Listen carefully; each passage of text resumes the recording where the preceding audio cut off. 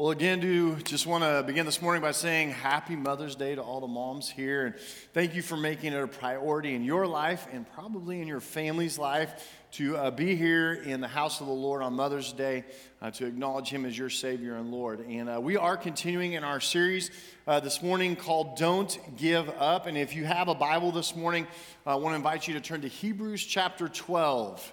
Hebrews chapter 12 is where we're going to be this morning. If you have a Bible, if you don't have a Bible, you're welcome to get out your phone. If you have a tablet, an iPad, just download the Oakwood app. Just search Oakwood Enid in your app store. And when you open the Oakwood app, if you go to sermon notes, all the scriptures and all the bullet points, everything will be there for you. The main thing that we want in these next few minutes this morning is for you to engage the Word of God. We believe the Word of God is living and active and has the power to change lives as well as eternal destinations. So it's super important that you engage the Bible this morning. So whatever that means for you, maybe you're a note taker and you've got a notebook or something. Maybe you take notes on your phone in the Notes app. Maybe you want to take notes in our app. There's a way for you to do that, but just engage and hear from the Lord this morning from Hebrews chapter 12. Just to frame up kind of where we've been, because I know last week we were off for graduation Sunday, we have been looking at Hebrews 12 and Hebrews chapter 11. Hebrews chapter 11 is famously known as the Faith Hall of Fame, and we've been looking at faithfulness in the Christian walk. And it's described as this race that we're running. And that we are called by God to finish, but not just finish, not like be the last one. Oh, hey, we crossed the finish line barely, but to finish strong, to finish well. And it begins our passage in Hebrews chapter 12, verse 1. It begins with the word therefore, and it's talking about chapter 11. Therefore, because of all these saints in chapter 11. And we've talked about Abraham. The first week we talked about Abraham and how he was called to leave his country, his people, and his father's household and to go into some strange land that God was promising him. God was promising him, and I'm going to make you into a great nation, and you're going to be blessed by me, and you are going to have a worldwide blessing, who we can study through the lineage of the Bible and understand it's Jesus Christ, that a worldwide blessing is going to come through your lineage. And so stay faithful and don't give up. In the second week, we talked about another character from chapter 11, and he just gets one verse. It's about Joseph, and we studied and talked about God's providence, how God works through all circumstances in life, good circumstances, bad circumstances, circumstances that seem like they're out of control. No. God's not out of control. God knows exactly what He's doing. And even in the chaos of a sinful world, God can still work His mission. And we saw that through the life of Joseph. And today we're just going to continue on this journey, and we're really going to drill down into some things that we need to do as Christians to finish our race well. And it all starts there in Hebrews chapter 12, verses 1 through 3, as the writer here implores us, as we walk out this process of sanctification in our life, don't give up. Let's read it together. Hebrews chapter 12, beginning with verse 1, says, therefore, since we are surrounded by such a great cloud of witnesses, and that's all the people mentioned in chapter 11, he says, let us throw off everything that hinders and the sin that so easily entangles, and let us run with perseverance the race marked out for us, fixing our eyes on Jesus, the pioneer and perfecter of faith. For the joy set before him, he endured the cross, scorning its shame, and sat down at the right hand of the throne of God. Consider him, consider Jesus, who endured such opposition from sinners, so that you will not grow weary and lose heart. And I would add, so you don't give up. So let's talk about a couple things directly from this passage. I know we've read this passage every week in this series, but let's get into this just a little bit further today. And the first thing I want to share is this, that we are called there in verse 1 to throw off everything that hinders you following Jesus fully. You're to throw off everything that hinders you following Jesus fully. If something is in the way, you're to throw it off. Let's read the text. He says there in the second part of the verse, let us throw off everything that hinders and the sin that so easily entangles. And hindrance gives us this idea that it's something that is an object in our way, or it's something that we carry with us like extra weight. If you were going to go take off in a race this morning and you put on a backpack that had, just say, 50 pounds of weight in it, you are going to run your race differently with 50 pounds on your back than you are if you didn't have that backpack on. And I think that we can all acknowledge that, and we understand as we go through life, there are things that hinder us from running the race faithfully in Jesus Christ. This is no way an exhaustive list this morning, but I want to share 3 things that I think we can all relate to. The first one is stress, the anxiety, and the pressures of life. This can be a huge weight on a person. And sometimes when you're carrying this extra load of worry, anxiety, and those kind of things, it weighs you down and it makes you want to do what? It makes you want to stop. Stop running the race. It makes you want to not finish the race. And you have this stress and this anxiety, and it just has this tendency to just put all of this weight upon you. Now, I want you to remember back. What was it like when you first accepted Jesus as Savior and Lord?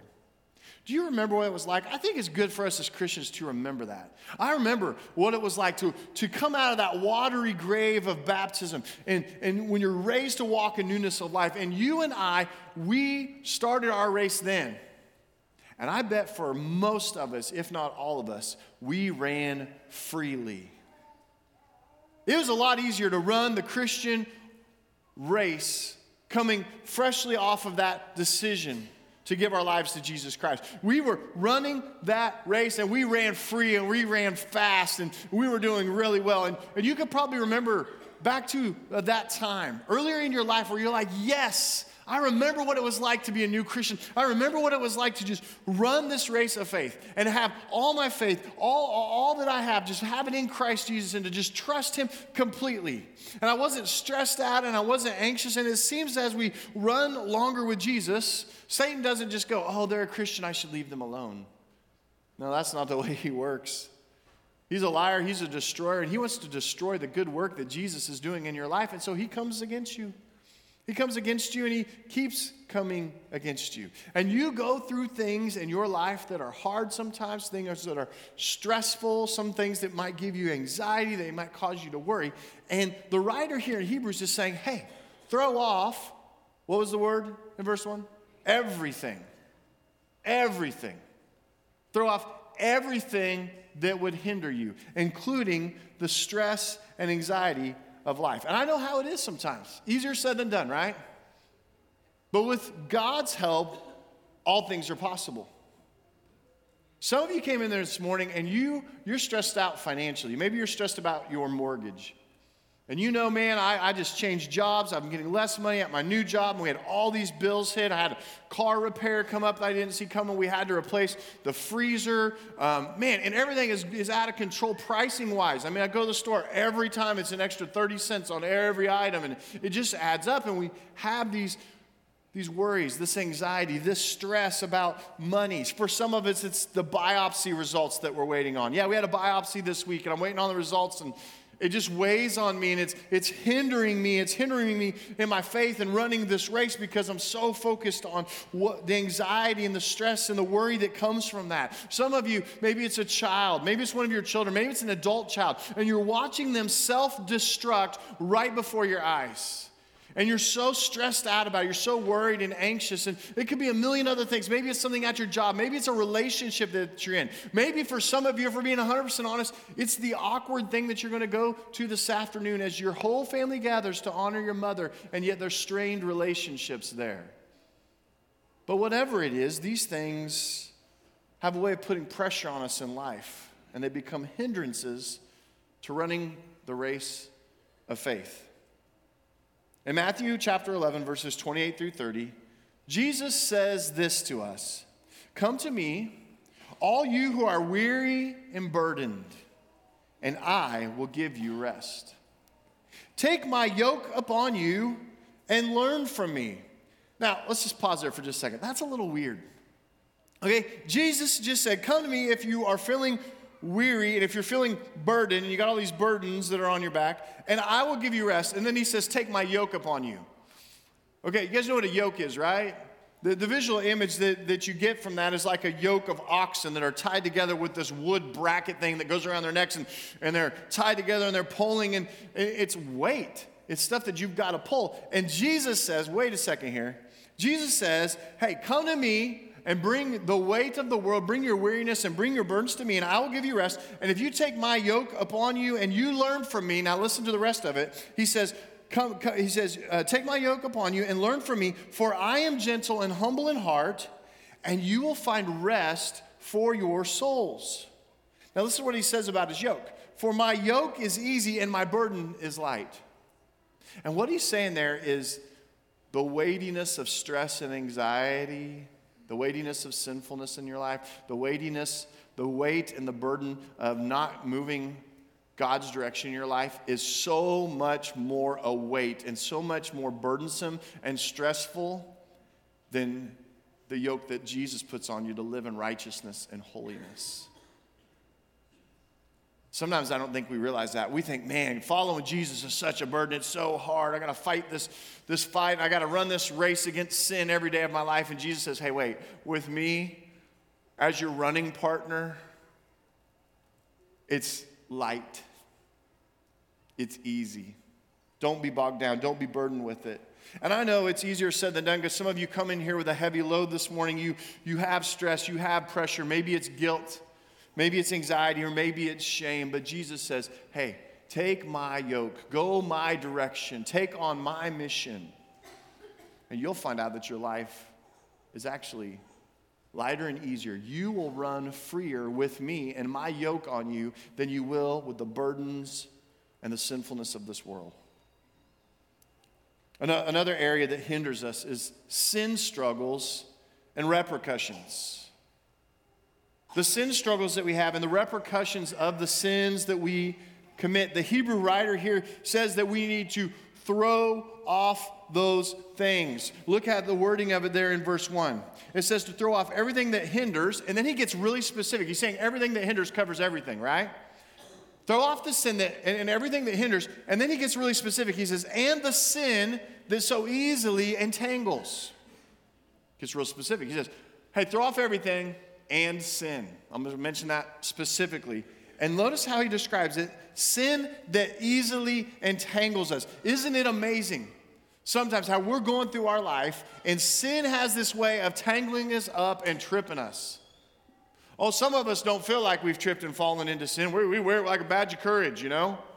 In our culture today, I'm a self-made person. I live my life on my terms, whatever I want to do.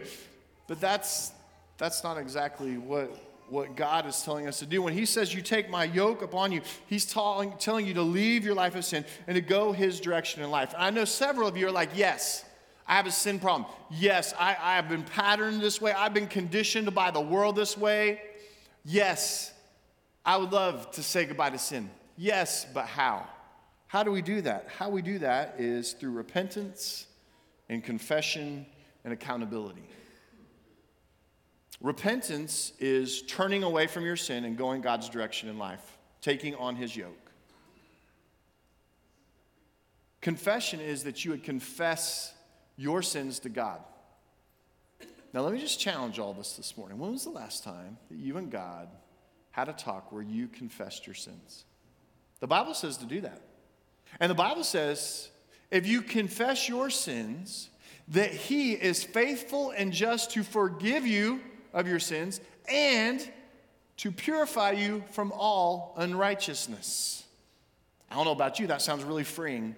If I'm going to run a race, I think I want to run under those conditions of being forgiven and having the yoke of sinfulness be lifted because the yoke of Jesus is now upon me. And we are called to do this fiercely. And the writer in Hebrews here is actually imploring us to do this. Let's read one verse further than we did in the text earlier. Let's read Hebrews chapter 12, the next verse, verse 4.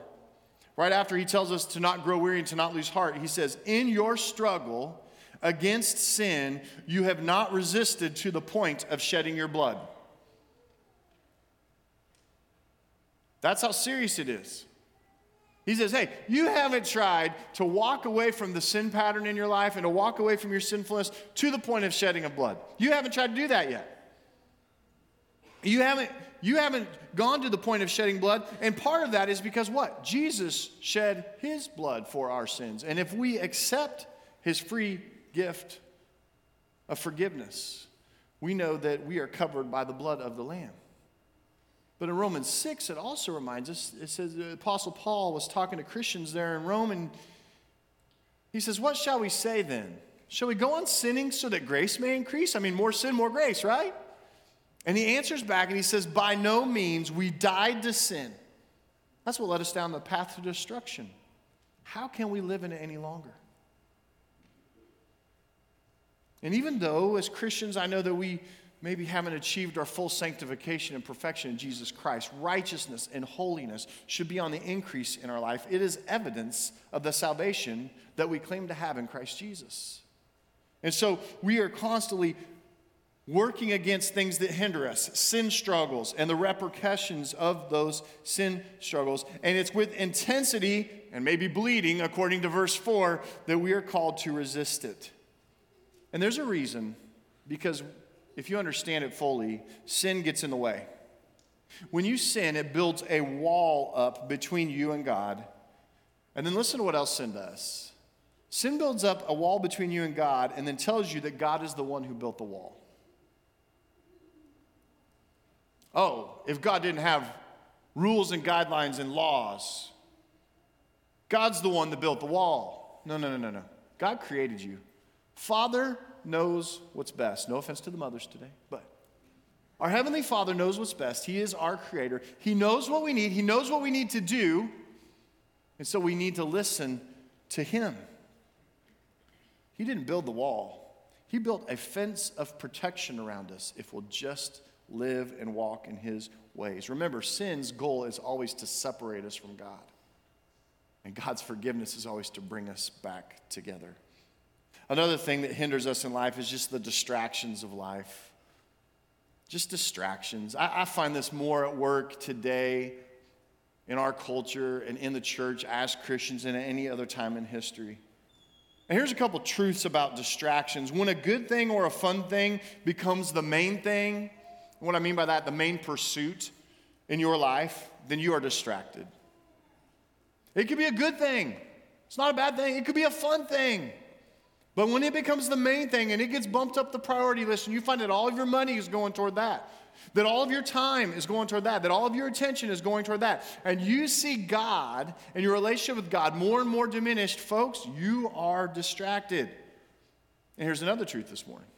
If the devil can't make you bad, then he'll make you busy. And when you're too busy for God, that's bad. You can laugh, it's okay. But it's the truth. Sometimes we just say, I'm just so busy. I can't attend Bible study. I can't connect with other Christians in a small group. I can't serve on a ministry team.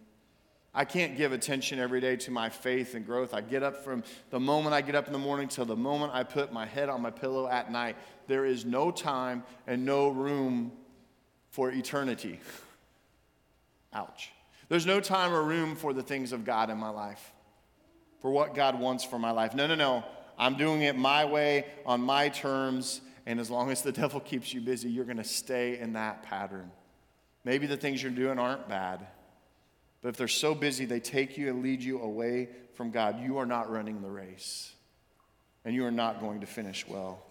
Now, like I said earlier, this isn't an exhaustive list. This is just a list of things that hinder us.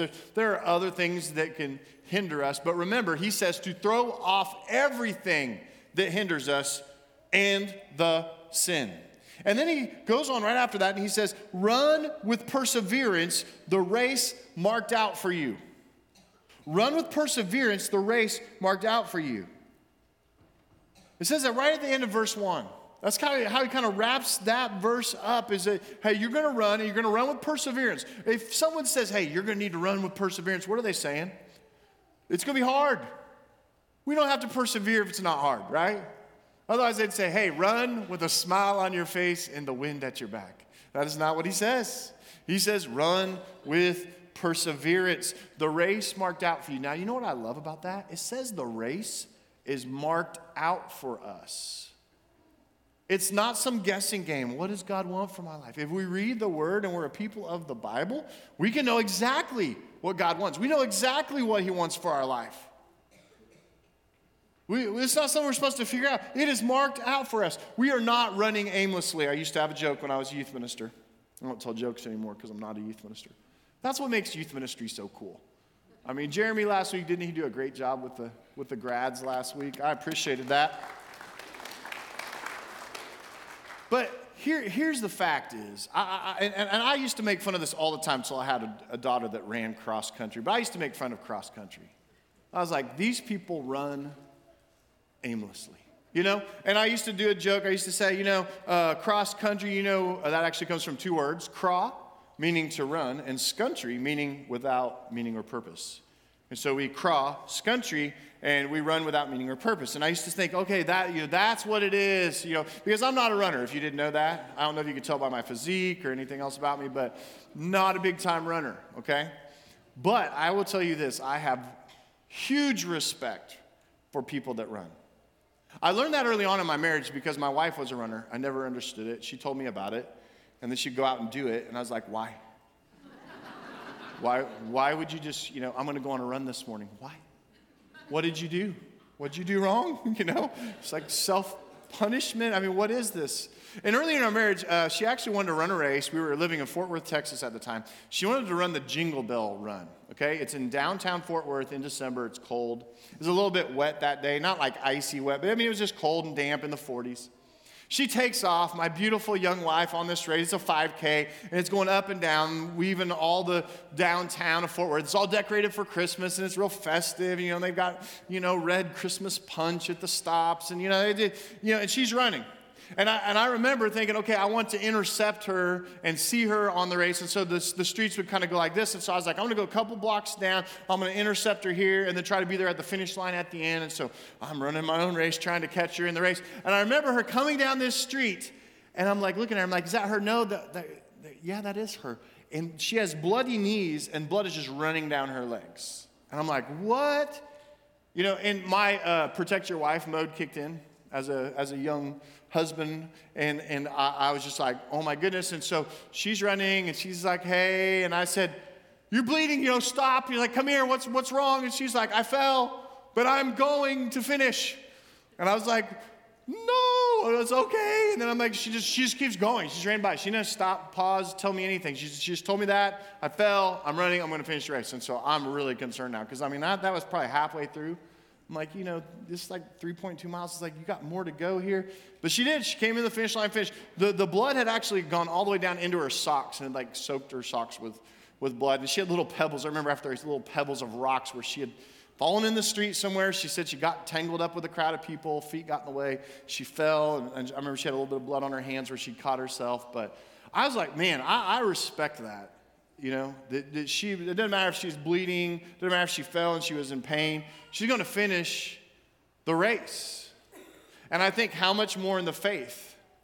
I even got more respect for her just in the last 3-4 years. She's run a couple half marathons, okay? That's 13.2 miles. That's crazy. Or 13.1, 26.2, sorry. All the runners are going to be on me after the service. Okay, 13.1 miles, okay? That's tough, folks. She runs that thing in 2 hours. I'm like, seriously? And you know what happens to your body about mile 9 or 10 when you're running that much? It says stop. It hurts. You can't breathe. You sweat out every ounce of moisture in your body that you have. Your hips hurt, your knees hurt, your feet hurt, the pounding of the pavement. Your body is saying at mile 9, 10, stop.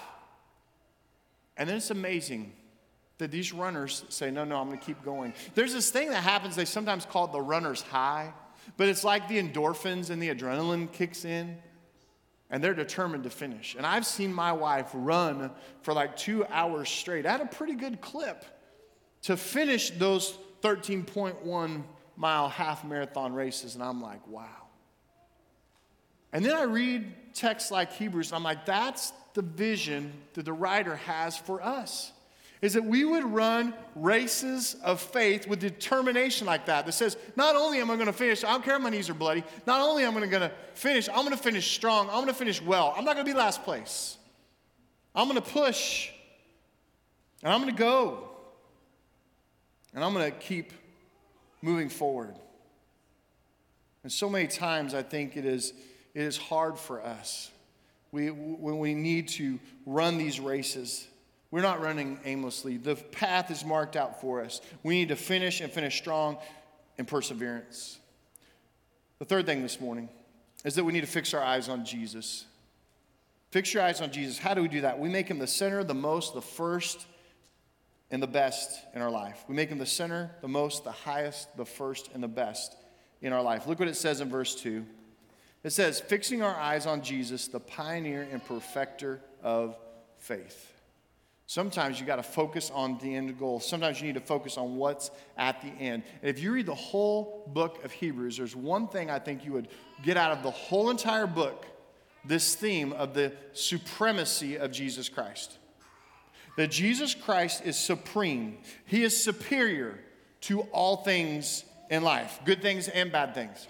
He's superior to the challenges of life. He's superior to all the circumstances of life.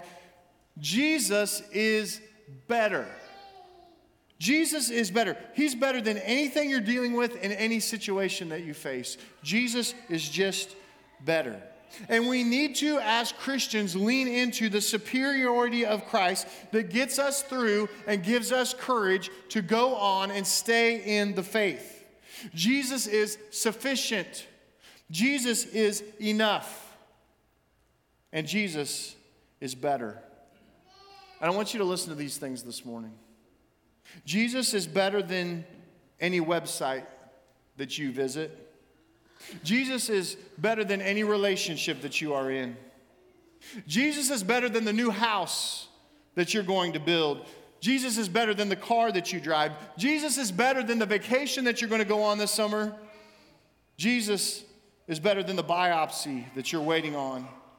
Jesus is better than the bankruptcy that you're struggling through. Jesus is better than all of your friends on Facebook. Jesus is better than all of the likes you have on Instagram. He's better than being popular. He is better than getting that promotion at work.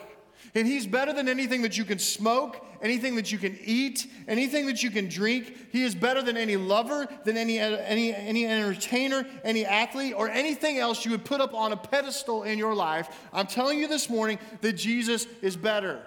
And life in him is better. And I'm not saying that it isn't going to be a struggle at some points in life and at some times, but we need to fix our eyes on him and make him the center, the most, the highest, the first, and the best in our life. Because when we do that, we can finish the race of faith strong. And remember, what did he say? My burden, my yoke is light. It's easier than the weight of whatever this world tries to put on you. And folks, I believe that God wants us to run this race and to run free and to run well and to run strong. Listen to this. This is Hebrews chapter 10, okay? So we've been in chapter 12 most of today and most of the series. This is 2 chapters before that, in the middle of that chapter. Hebrews chapter 10, verses 22 and 23. Listen to what it says here. Let us draw near to God with a sincere heart and the full assurance that faith brings, having our hearts sprinkled to cleanse us from a guilty conscience, and having our bodies washed with pure water. I mean, you read that first verse there and you're like, wow, yes, that is what I need. Draw near to God with a sincere heart, full assurance that faith brings, of forgiveness of sins, of eternal life someday, of heaven.